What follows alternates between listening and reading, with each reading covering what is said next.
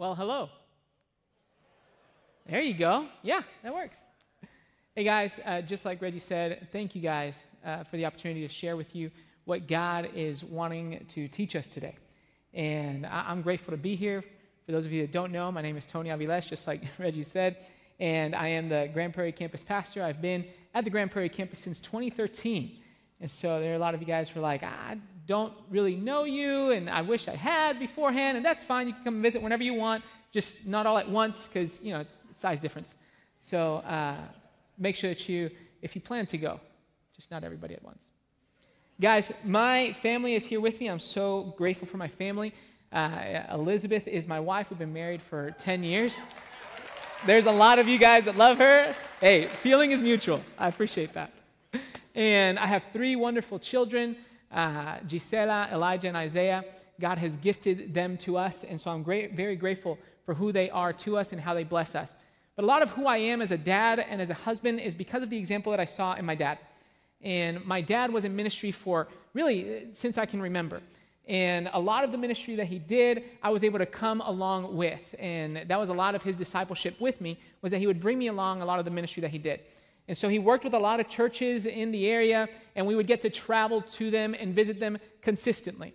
But I found out something. I noticed something every time I went. There was this sense of poverty around these churches that surprised me. I just didn't expect it. And I began to wonder, why does this happen? How does somebody get to that place? As I continue to grow in life, the burden to understand this has grown even more. I've asked myself, what does it take for somebody to come to a point in their life where they are just so desperate that they don't even know where their next meal is going to come from? They're not sure if they're going to wake up the next morning. They're not sure where they're spending that evening. They're asking themselves, what am I going to do? They're at the end of their wits. They have no more resources. They have nowhere else to go. Have you ever met somebody like that? Let me ask a different question. Have you ever felt that yourself? Has that ever been you? Are there some of you here today who are in that place where you feel no hopelessness? No hope. You feel hopelessness. You're saying, I don't know where my next meal is coming from. I'm here. I don't even know why. A lot of times, people in these circumstances are not just in poverty, but they also are very sick. They have difficulties in their lives because they don't have the resources to care for their own bodies. So they're trying to fend for themselves, and so they become sick, and it's difficult for them to just understand how they're going to survive. There are some times where society marginalizes them and separates them. There are even times where we as the church do the same thing. Maybe because we don't understand their circumstances, we don't know exactly what to do, so we marginalize them. And the reality is that God called us to pursue them. God called us to enter into their lives. He called us to pursue the poor, the sick, and the marginalized. And let me tell you that if you've ever felt that way and you don't have the hope of Jesus, don't even know what that is, can I just tell you I'm sorry? I'm sorry that the church has failed you. I'm sorry that we have failed you. Because we, all of us, have the hope of Jesus that surpasses all circumstances. Yet, when we see people in difficult circumstances, it's hard for us to address them. For whatever reason it could be. You don't know how, you don't know what to do, you don't want to do more harm than you think you will, or maybe it's just straight up uncomfortable. A lot of times, as the church, we put up with people that are in these circumstances rather than pursue them. And that's a difficult truth that, honestly, I had to come to grips with at some point. Where I just did the bare minimum to make myself not feel guilty and be okay with what I did. Yet, Jesus showed us something completely different. I don't know if you noticed, I kind of let the cat out of the bag here. There's a characteristic that we have been pursuing every single week over this sermon series. And so if you guys are coming along the journey with us, if you guys know exactly what I'm talking about, then now is the moment for you to pull out your notes, to bring out your phone, to take a picture on the screen, not of me, but I guess it comes up here of me. So don't take a picture of the screens. But Here's the truth of what God wants to teach us today. Jesus pursued the poor, the sick, and the marginalized. And he gives us a perfect example of that in Luke chapter 4. So why don't you go ahead and make your way there. And as you do that, I want to let you know a little bit about what's going on in the verses right before the ones that we're going to be reading. So Jesus is about to start his ministry. He goes and spends 40 days where he doesn't eat anything. We just spent 3 days not eating anything. I can't even imagine what 40 would be like. Like, I was physically incapable of doing things that I thought I could do. And Jesus went out specifically to be with the Father. And while he's out there, Satan tempts him, and he overcomes that temptation. But I love the way that specifically that the Spanish version said it, because that's the one that I read first as I got ready for today's message. It says that Satan exhausted all his resources in trying to tempt Jesus. And I can imagine Jesus like, yeah, you did. Get out of here. Now, that's the Tony translation. That's not what the Bible says. But I just get excited to see Jesus overcome and see him use his power against the enemy. And now he's coming to start his ministry. And I want us to step into the beginning of the story. Verse 14, it says, "And Jesus returned in power of the Spirit to Galilee, and a report about him went out through all the surrounding country. And he taught in their synagogues, being glorified by all." Let's stop right there. It says that a report was being given of Jesus, and when we look at that word, I want us to understand what it means in its original context. It's really talking about the fame of Jesus growing. And I love this because for us today, we have an expectation of what that fame was supposed to be, of how that would happen, right? Because if we think about fame today, we think about somebody going viral. So you've got a video that's either funny enough or witty enough or not so smart or very smart. You got something that entertains people and it goes viral. There's an internet personality that has become extremely famous, has millions of followers for doing a face. That's all he does. He just does this. I think that's how he does it. I might be wrong. Some of y'all can correct him. It's okay. I follow him. He's extremely funny. So, and extremely entertaining. But he doesn't even speak. He has transcended culture in entertainment. It is crazy. Millions of followers. That's not what it's talking about here. That's not the kind of fame that Jesus was having. You see, the fame of Jesus was because people were talking about him. They were talking about his teaching. They were talking about his power. They were talking about his authority. That's why people wanted to know him. It wasn't because he was entertaining. It's because he came with authority. So he's starting his ministry, and he goes back home. Let's read what happens here. Verse 16. "He came to Nazareth, where he had been brought up, and as was custom, he went to the synagogue on the Sabbath day, and he stood up to read. And the scroll of the prophet Isaiah was given to him. He unrolled the scroll and found the place where it was written, 'The Spirit of the Lord is upon me, because he has anointed me to proclaim good news to the poor.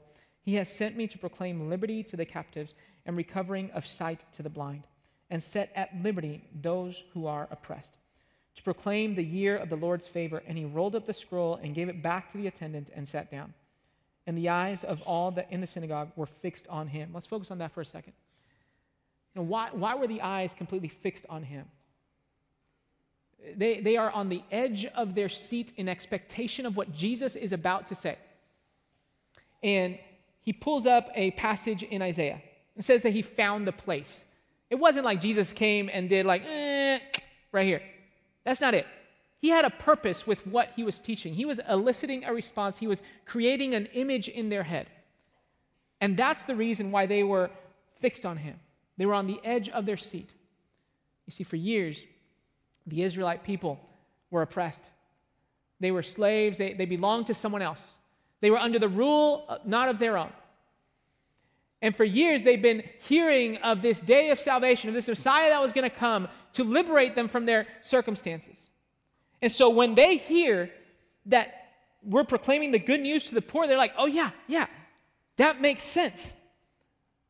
We're not going to experience poverty because now we're not going to be dependent on the economy of someone else. We're going to be able to build our own economy. Yes, that is great. Give me more of that good news.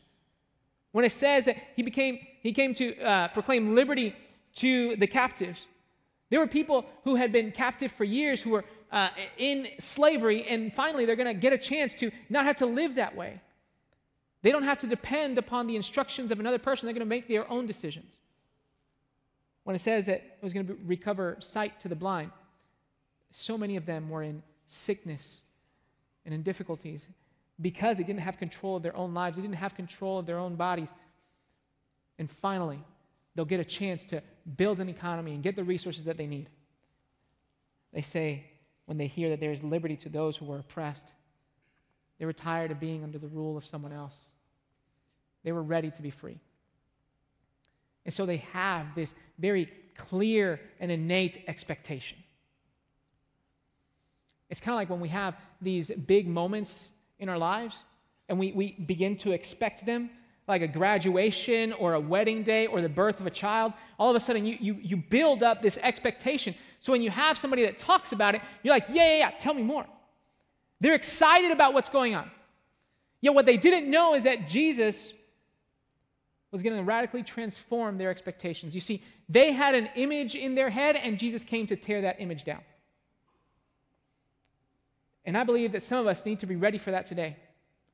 Because there's some of us who come to a Sunday morning, we come to a place in church, and we think that God is trying to tell us something, and we come with an image in our head of what he is going to do. We come to an expectation of what he should be doing, of how he should be working. Yet there's some of us who need to be ready for that image to be torn down. Because maybe, just maybe, God wants to do something different than what you expect in your life. Are we at a place where we can receive that?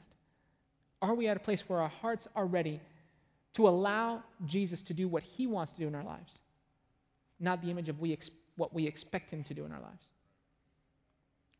And so he begins to tell them, verse 21, and then he began to say to them, "Today this scripture has been fulfilled in your hearing."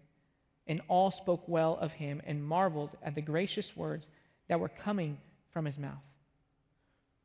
Woo! It's here. He just said that it was going to happen. I can imagine that was their expectation. That was their response, right? They're excited. They're elated at what he's going to do. They not only had the expectations of literally centuries of the history of their people that they are now not only hearing about, but the person who's talking to them has literally told them, it will be fulfilled right now in front of you. Man, that sounds amazing. But what they didn't know is that when Jesus came and talked to them about giving good news to the poor, that good news was the message of the gospel. That good news was that they couldn't save themselves, but that there was a Savior that was coming for them. That good news was not necessarily that he was going to liberate them from their own poverty, that they were going to realize that they are poor in spirit and that they need a Savior. That when it says that it was going to bring liberty to the captives, they didn't understand that they were captive to their own sin and their own darkness that was within them.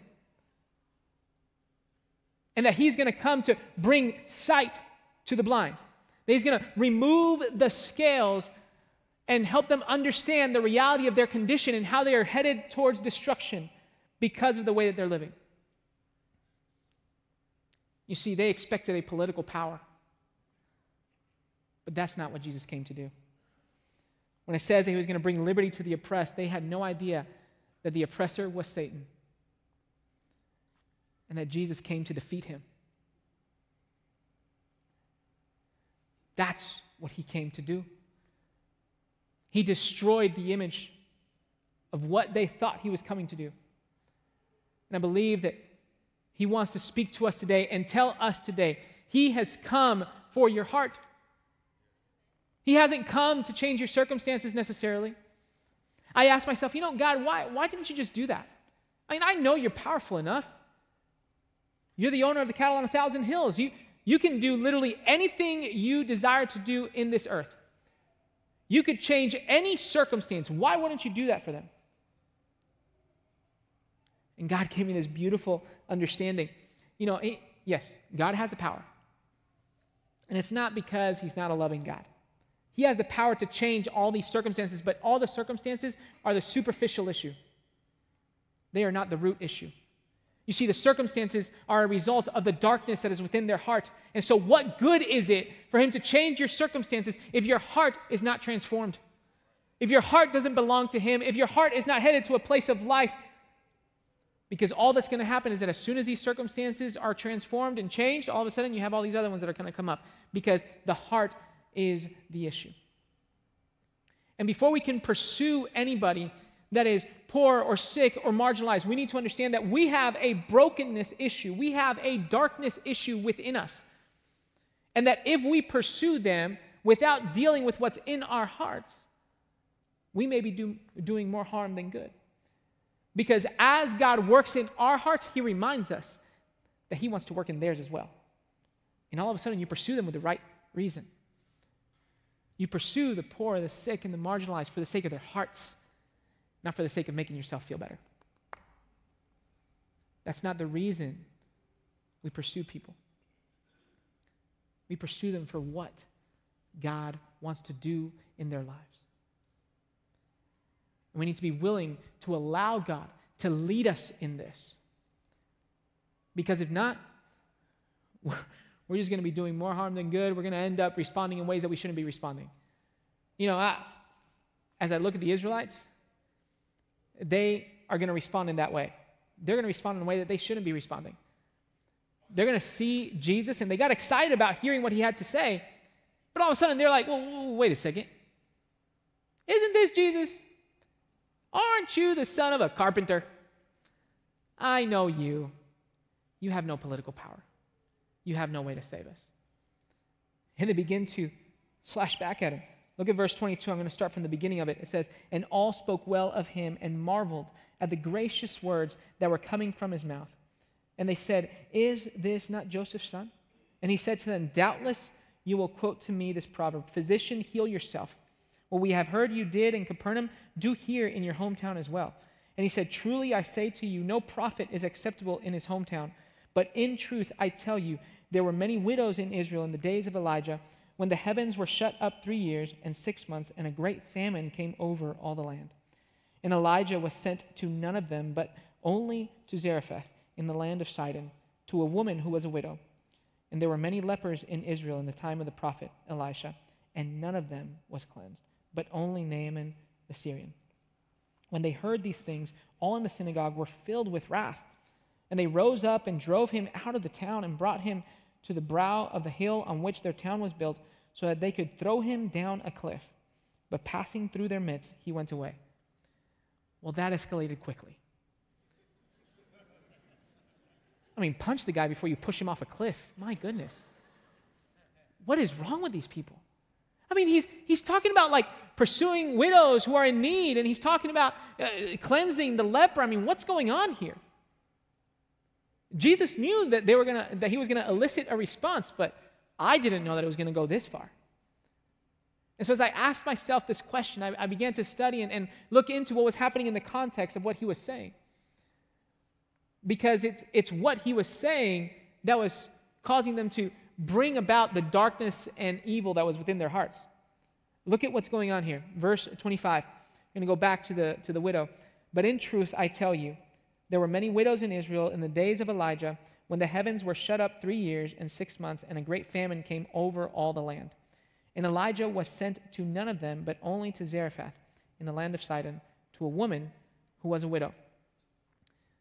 So Elijah is in the middle of this drought that Israel is going through, and they have 3.5 years where there's no rain, there's no crops, people are literally dying of hunger, and we see that Elijah goes and gives resources to a widow. That sounds great, except for the fact that the town where that widow was from was a pagan town.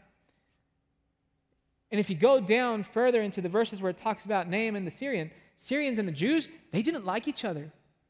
They were mortal enemies. They did not get along. So what's going on here is that the Israelites are seeing God operate in ways that they didn't expect. They're saying, whoa, wait, we are your people, aren't we? We're the ones who you should be saving. We're the ones who you should be blessing. We're the ones that should be receiving what you're giving to these people.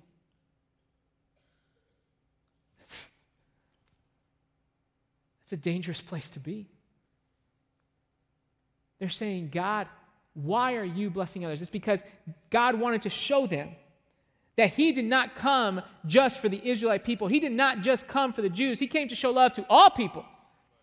And there's so many times where we believe that God came to show love to me. And I know that that's hard to believe, but I believe that many of us are at that place and we don't even know it. We can't even realize that he comes not just for me, but he came for all people.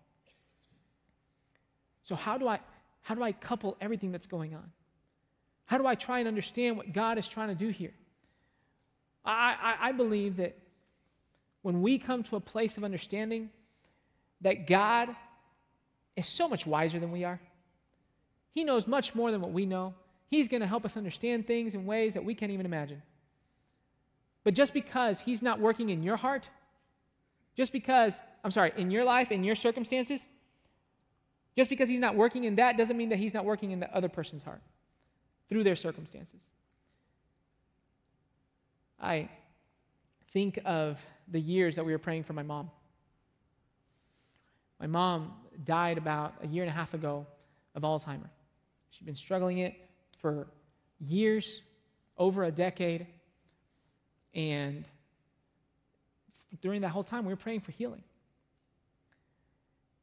And I didn't understand why God didn't move. I knew that it was a miracle that needed to happen, but it didn't happen. He didn't heal in the way that I expected. Now, he healed her in heaven. Praise God. She is rejoicing now. I mean, I remember her being an advocate right by my dad's side. And just like I told you guys, my dad and my mom were a power couple when they were ministering, and I got to see that clearly. So I know that she loved Jesus. But it is so hard to see somebody suffer. And when we ask God to move in a very clear way, and he doesn't necessarily do what I want. But can I tell you, the Lord blessed me in the midst of that. I got to see my dad be a faithful husband, a faithful minister and servant of God. I got to see him pursue others who were lost and didn't know Jesus in spite of what was going on in his circumstances. He could have quit. He could have stopped being a pastor. He could have stopped being a missionary. He could have stopped preaching the word of God. But all I see him do was be filled with the Spirit of God as he pursued my mom, his wife, faithfully, just as faithfully as he pursued God. He understood that God was good beyond his circumstances. And that blessed me. And I stand before you today a different man because of the way that God worked in my life through that difficult circumstance. And I want you to know that God wants to work in your life now. He wants you to have hope. He wants you to be filled with love and grace and mercy. He wants you to know that he is by your side. And that even when it doesn't make sense in our heads for things to be different than what we want them to be, he is saying, I am good. I am your daddy. I welcome you with open arms. Come to me. When we understand that our circumstances don't define God's love for me, we will see that his love is greater than our circumstances. And when we personally understand that, then we can step into the lives of others to do the same. Then God can choose to use us for the sake of someone else.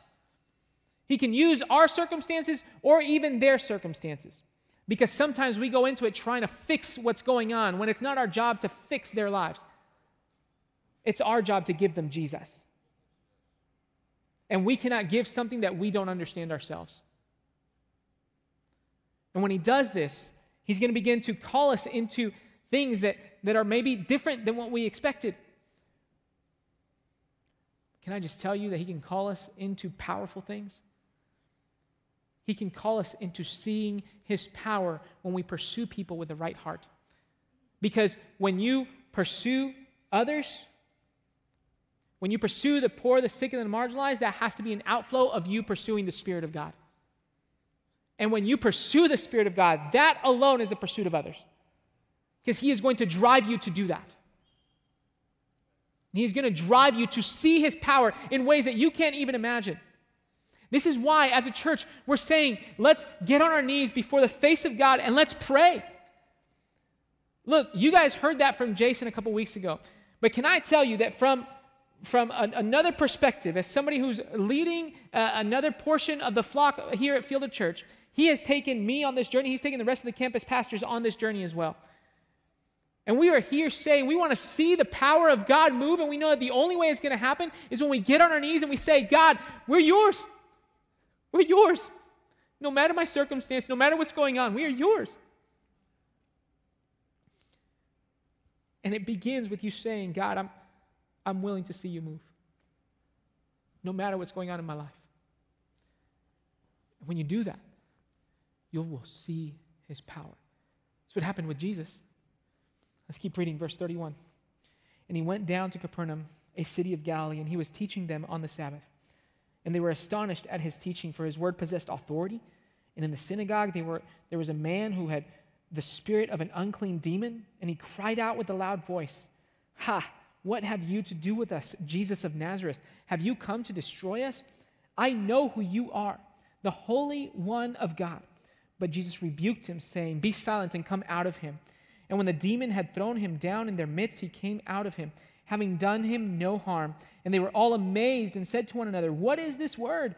For with authority and power he commands the unclean spirits, and they come out." And reports about him went out into every place in the surrounding region. Now that's powerful. And we think of this, we say, Jesus, okay, yeah, that makes sense. Jesus has the power to do that. Wow, that's great. It's a crazy story. That is awesome to see Jesus working that way. In no moment do we really ever think that could be us. Yet Jesus tells us that He gives us His Spirit, that He had to ascend into heaven so that the Spirit of God could dwell within us, and that greater things than these we will be able to do. Yet we look at something like this and we're like, nope. Tony, I don't know what kind of ministry you used to with your dad, but that's not us. But if we have the same power of the Spirit of God within us, why do we not see more of this? Now, I'm not trying to create a spectacle here. I'm not trying to say that you need to be going over people and like casting demons out. That's not what I'm saying. It could be that God calls you into that. It could be that as you hear the Spirit of God move you towards that, you could pray for somebody like this. But we cannot put the power of God in a box just because we think that we can't do something. But when we come and surrender and say, God, I am willing to see you move, use me in whatever way you want, we're going to see things like this. And God is saying and inviting us into that. So many times, we limit the power of God. And yet, He calls us to His ministry. And notice that what I'm saying, us, right? This isn't just the pastoral staff of Field of Church. This doesn't just belong to me, the campus pastors, Jason, Jared, Jim, everybody else, LD, all that stuff. Like, no, it's not just the people that you know as a pastoral staff here at Field of Church. It's us, the body of Christ, who has been called to enter into this kind of ministry, to enter and see the power of God through a surrender of the Spirit. And sometimes, that's going to lead us into uncomfortable places, into different things that we don't like. The Lord showed me this in the last portion of what we're going to read today. It says in verse 38, "And he arose and left the synagogue and entered Simon's house. Now Simon's mother-in-law was ill with a fever, and they appealed to him on her behalf. And he stood over her and rebuked the fever, and it left her. And immediately she rose and began to serve them. Now when the sun was setting, all those who had any who were sick in the various diseases brought them to him, and he laid his hands on every one of them and healed them." I believe that we will see miracles in this church.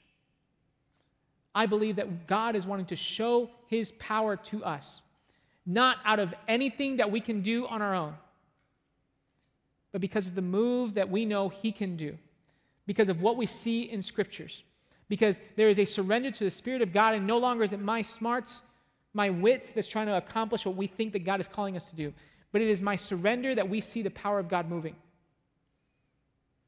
Now, I look at Jesus and I think about this, like he's teaching to them on Sabbath. And after he's done in the synagogue, he goes and prays for someone at their house. Now, if you guys have been a part of Field of Church, you know that the Sabbath is something important for us. We pursue it. We encourage others to pursue it. We say that we learn from the Bible and the Scriptures that it is a gift from God. So on Sundays, my family personally practices Sabbath. And when I am at church, I am elated to get a chance to be with people. It fills me with joy. I love it. I love to teach out of the outflow of what God is doing in my life, and I love to get to meet new people, and I love to build relationships with them, but that relational equity comes at a cost. Like, it takes energy to try and remember the stories of what's happening in people's lives. I met a few people here today, and they introduced their names, and I was like, guys, I am sorry. Thank you for telling me your names. It's going to be hard for me to remember, so give me a chance to, get to know you guys even more. They were very kind and sweet and said, that's okay. But when I'm leaving after church, I'm exhausted. When I am leaving the synagogue like Jesus did right here, I'm thinking I'm going home to my hammock and taking a nap. Guys, I'm not Jesus, nor do I pretend to be. There are times where I'm more focused on the gifts that He has given me, on the time of rest and all that stuff, than on the will of God. And look, Sabbath is a gift, but if God calls you to go pray for someone, then He is going to fill you with the energy that you need. He's going to fill you with the fullness of His Spirit. He's going to be helping you live the life that He designed for you because you will be living in His will. So if He calls you to step into something that might be a little uncomfortable, that might be different than what you expected, that might be different than what you want, that might be different than what the image is in your head, it's worth it. It is absolutely worth it because that is what Jesus did for us on the cross. He stepped into the uncomfortable. He stepped into the painful. He stepped into a moment that was difficult for you and for me. And out of an outflow of what He's done for us, He calls us to pursue the poor, the sick, and the marginalized for the sake of their hearts. And I believe that He wants us to respond to that today. He wants us to step into that first area of obedience, to pursue people. But know that before the pursuit of people, He has a pursuit of your own heart. So there may be some of you today who, before you do any sort of step of obedience, the first one you need to do is surrender your heart to Jesus. I was in prayer this morning, and we were sensing that God was calling us to specifically pray for one person to go from death to life. For there to be a person who steps up and says, I believe in Jesus now, and I didn't before I stepped into these doors. And so I don't know if that's you today. I'm not trying to manipulate anything. I'm just trying to be obedient to what God called us to pray for, and I am announcing it to the people. God has called us to salvation, to surrender our hearts to Him because of the great love that He has for us. The message of the gospel teaches us that we can't save ourselves. That's why Jesus, God's Son, had to come down, live a perfect life, and then die the death of someone who was imperfect in our place. So He did not only what we needed to do, but He took the penalty that we deserved. And now He says, this is a gift for you, is salvation, when you put your full trust and faith in me. If that's you today, in a moment, we're going to have people out front that are going to be ready to receive you. And God wants to give you new life today.